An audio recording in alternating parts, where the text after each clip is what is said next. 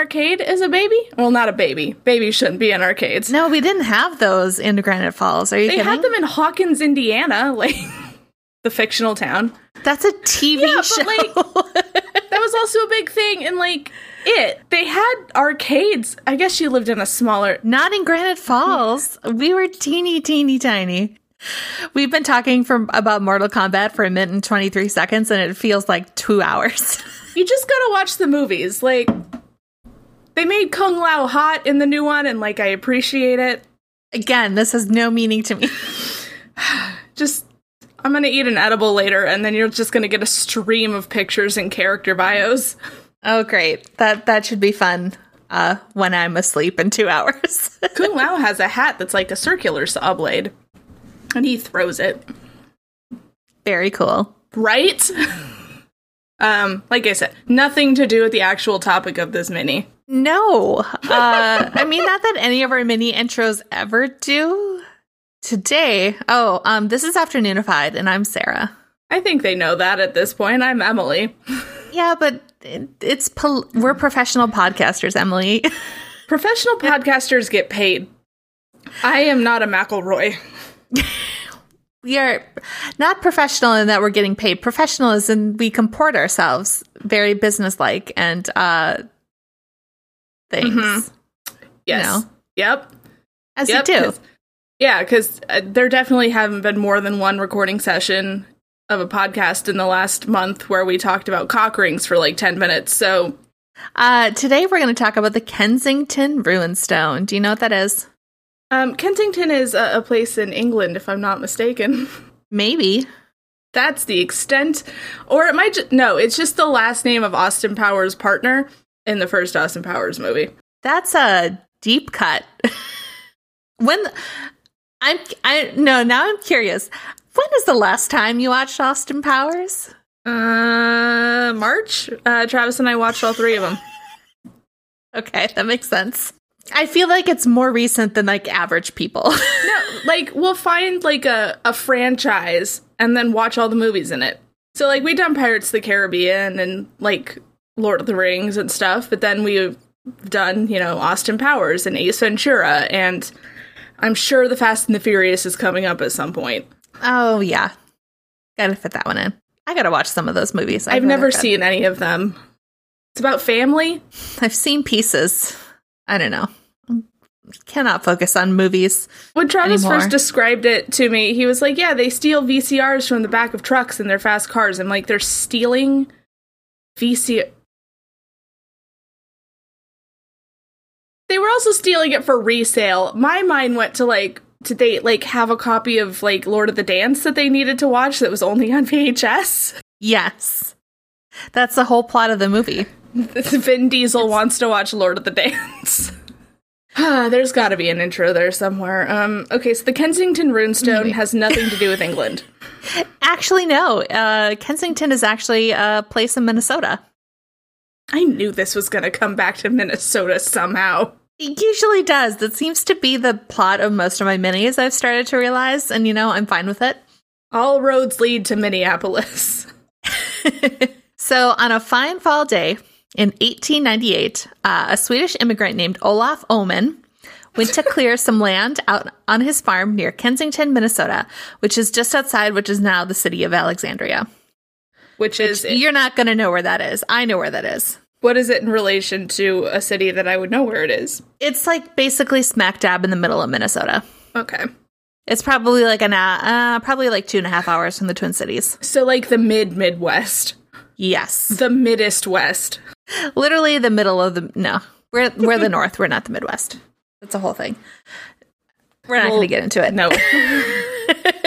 So there, tangled in the roots of a poplar tree, he unearthed a 200-pound slab of sandstone about the size of a grave marker that was covered in mysterious ruins. 200 pounds of sandstone that was the size of a grave marker? Yes. It's a big grave marker. Or big rock. Sandstone is heavier than I anticipated. Yeah, I have no knowledge into the density of sandstone, but could be column A, column B, but it was a big rock and it was full of writing. Okay. Particularly, the markings were later identified as Scandinavian runic writing. Oh, well. So the generally accepted translation of these runes is as follows. We are 8 Goths, Swedes, and 22 Norwegians on an exploration journey from Vinland through the west. We had camp by a lake with 2 skerries, 1 day's journey north from this stone. We were out and fished one day. After we came home, we found 10 of our men red with blood and dead. AVM, which stands for Ave Virgo Maria, our Hail Virgin Mary, save us from evil. We have 10 of our party by the sea to look after our ships, 14 days' journey from this island. Year 1362. Okay. So, assuming this description is genuine, it would mean that Vikings had not only reached the North American continent well before Christopher Columbus, which we already know they did, but it would also mean that they had managed to make it as far in as the Great Lakes. Which is decently far in. It's pretty good. I mean, it is the middle of the country. Oh, no, it's the north of the country, Sarah. Middle of the continent. Sorry. I stand corrected. There are a few reasons why this might be bullshit. A few. Just a few. A few. A handful. No, are you guys just so bored out there that you're like, I'm going to make this fake thing and put it in the ground and see what happens? Because that seems to be a trend. Well, it was 1898. This guy lived on a farm in Kensington, Minnesota, in the middle of nowhere. With no arcades. No arcades. Great, I'm going to have to leave that part in now. You have to leave the whole, 10-minute intro. So the inscription itself, both the writing and the language it uses is, let's say, it's of dubious authenticity. So people were already dismissing the stone as a fake as early as 1899. Several experts, after analyzing the ruins, I keep saying ruins like they're a castle, runes, declared that there were too many discrepancies in the form and vocabulary from the known Scandinavian languages of the time. It was just way too modern. It wasn't the way people back then were known to have written. Okay. Likewise, the condition of the rock is questionable in that it's not quite as weathered as you would expect to see from a big slab of rock that's been exposed to the elements for over 500 years. It was the writing buried, is wasn't it? Very clear. Oh. Yeah, but I mean, it takes a while to get buried. I mean, unless they buried it to begin with. Yeah, but then why would you write a whole thing on a stone and then bury it? Like a time capsule. I don't know. They're Vikings. Time capsule. We don't know. Look, I've heard it both ways, Sarah. It's clearly a debate in the historical community. Did Vikings do time capsules? Yes. So some folks do dispute this. The weathering of the stone, not the time capsules. So there's a 2003 analysis by a self-described forensic geologist called Scott F. Walter.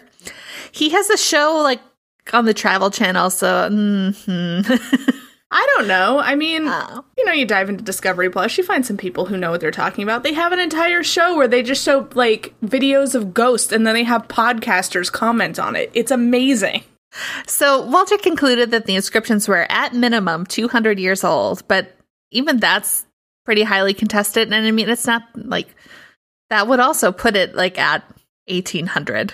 Yeah, which is, we'd already been here for a while. Yeah. Most estimates place the carving about the time Olaf Omen, quote unquote, discovered the stone. Finally, the story on the stone itself doesn't make much sense, not as written. So theoretically, for the Viking party to have reached Kensington, the likely route would have been south from the Hudson Bay, which is modern-day Canada, which is a journey of at least 800 miles and very difficult to do in a matter of only 14 days. Yeah.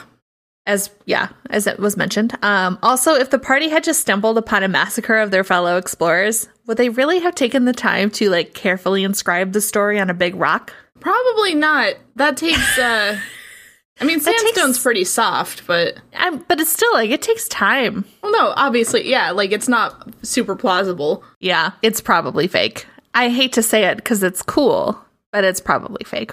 I mean, Joseph Smith did pretty much the same thing, and he got a whole religion, so. I mean, Olaf Omen, not that successful. It's all about charisma. So the one question does remain in that, if this was a hoax, which it likely was, then who did it and why? Olaf. I mean, yeah, he's the obvious culprit, except, like, okay, Why? so he did, like, we'll go back. He had a few books about runes and a friend who's, like, had some knowledge of his own. Mm-hmm. Some have speculated that because they both between them had very little education, so, like, people thought they disliked academics, and the hoax was an attempt to maybe fool them. Okay. But, I don't know, that's, I would say, speculation. Usually when people do hoaxes, they do it for money, but if that was the case, Owen didn't get a lot for the stone. Like, he sold it to the Minnesota Historical Society in 1911 for a whopping $10, which is like $250 today. Okay. So he got really very little money for it. Yeah, I mean, one of my favorite things in stories like this is, like, someone sees an alien, they're like, and they had 80 books about aliens, or she committed the murder, and she had 90 books about getting away with murder. Like, that kind of thing. Where it's like, at least return your library books, my man. And apparently, like, Vikings were a big thing about this time. Like, Leif Erikson was kind of the cool new topic, and people were talking about him. And it's also, like, it's in a community of Swedish and Norwegian immigrants who, everyone knows that Leif Erikson was basically the Billie Eilish of late 1800s Minnesota, so. Obviously. So regardless of its authenticity, the Kensington Runestone has always been an attraction. It was put on display at the Smithsonian for a time, and as well as the 1965 World's Fair. Currently, you can see the stone at the Runestone Museum in Alexandria, Minnesota. The Runestone Museum? Yep, I have been there. It's awesome. Is it just the one runestone? No, it's the runestone, and then they do kind of like just general like small town museum things where it's like pioneers, and there's like a little pioneer village in the back, and it's pretty cool. We took the kids there a couple summers ago. My dad's girlfriend actually lives in Alexandria, so we were just in town. I like it. It's a cool museum. It's also right across the street from the statue of Big Ole. I'll send you a picture of him. He is a 28-foot tall Viking whose shield bears the inscription, Alexandria, birthplace of America.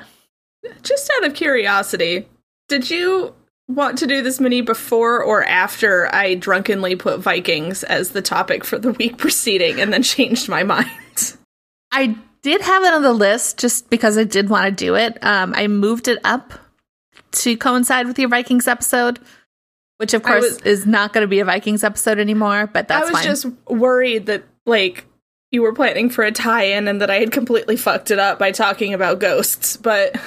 Well, I mean, you did fuck it up because I was planning for a tie-in, but it's fine, because I was going to talk about it anyway. We'll get to Vikings later. I was drunk watching a nature documentary about Norway. And I was like, ooh, this seems good. To be fair, like, you gave me plenty of warning you were not going to do Vikings, so I could have changed it, and I decided not to, because it's like, eh. That's a big statue of Viking. Yep. You can look up his skirt. I would prefer not to. Man, I miss the Scandinavian Festival. Come to Minnesota. It's a Scandinavian festival all the time. Can I get able skiers? I don't know what those are. What? They're not Scandinavian. Oh, they're like little, you take like basically like a pancake batter and you put it into this pan that's like little half circles. And then you like flip it around with like a toothpick or a skewer, and it makes it into like this round like pancake ball with a hole in the middle, and then you crack it open and fill it with butter and jam. I mean, that sounds delicious. It really is. I can't say I've ever had one. Huh. But I want to. Yeah, we'll get into it later. I'll send you, not a recipe, they're a pain in the ass, but... Yeah, no, I that sounds way too putsy, but... I may have, like, heard of them by a different name. I think it's just one of those things that every Scandinavian country has, but, like, I think Sweden, the Swedish name is the one that we settled on. Mm-hmm. Oh, they're Danish, sorry. Able Skivers are Danish. That's probably why. We have a lot more Norwegians around than any other Scandinavian That makes country. sense. Yeah, for some reason, Junction City, Oregon was, like, crazy, like, people from a bunch of different Scandinavian countries ended up in Junction City, Oregon. So we have a festival for it. Just generic Scandinavia. Anyway, so... Yes, they can't get too specific, but... Well, that's an interesting hoax that I guess at this point has come full circle, and it is, like, important? Just by fact of being I would old? call it a curiosity. Okay. Like those mermaids that you see at Ripley's, believe it or not. Yeah.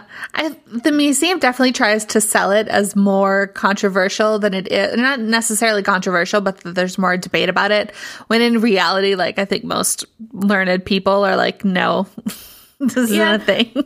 I mean, the part that's still kind of giving me pause is why. Yeah, that's the big question. Just to fuck with people? I mean, why not? I guess why not? Like you said, he could have just been bored. Yeah, there's not a lot to do except farm. Pretty much. Well, that's all I've got. We'll never know. No, I assume it'll be a Olaf's mystery dead. forever. Yes, actually, he is. That was over 120 years ago.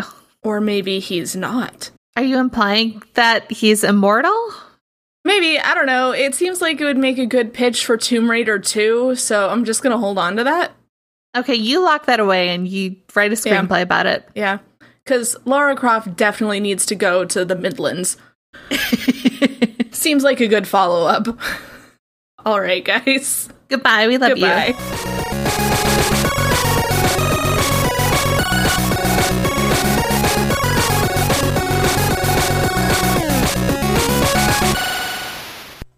For more podcasts like the one you just listened to, go to SoBelowMedia.com. This is As Above, So Below.